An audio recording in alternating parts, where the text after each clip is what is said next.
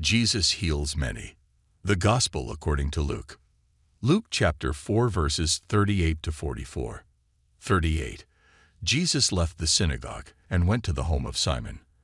Now Simon's mother-in-law was suffering from a high fever, and they asked Jesus to help her. 39. So he bent over her and rebuked the fever, and it left her. She got up at once and began to wait on them. 40.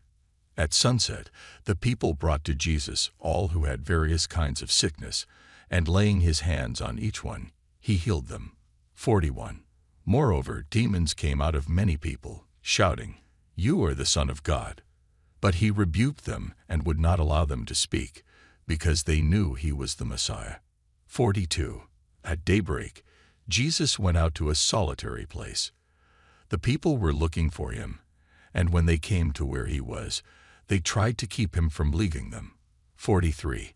But he said, "I must proclaim the good news of the kingdom of God to the other towns also, because that is why I was sent." 44. And he kept on preaching in the synagogues of Judea. Glory be to God.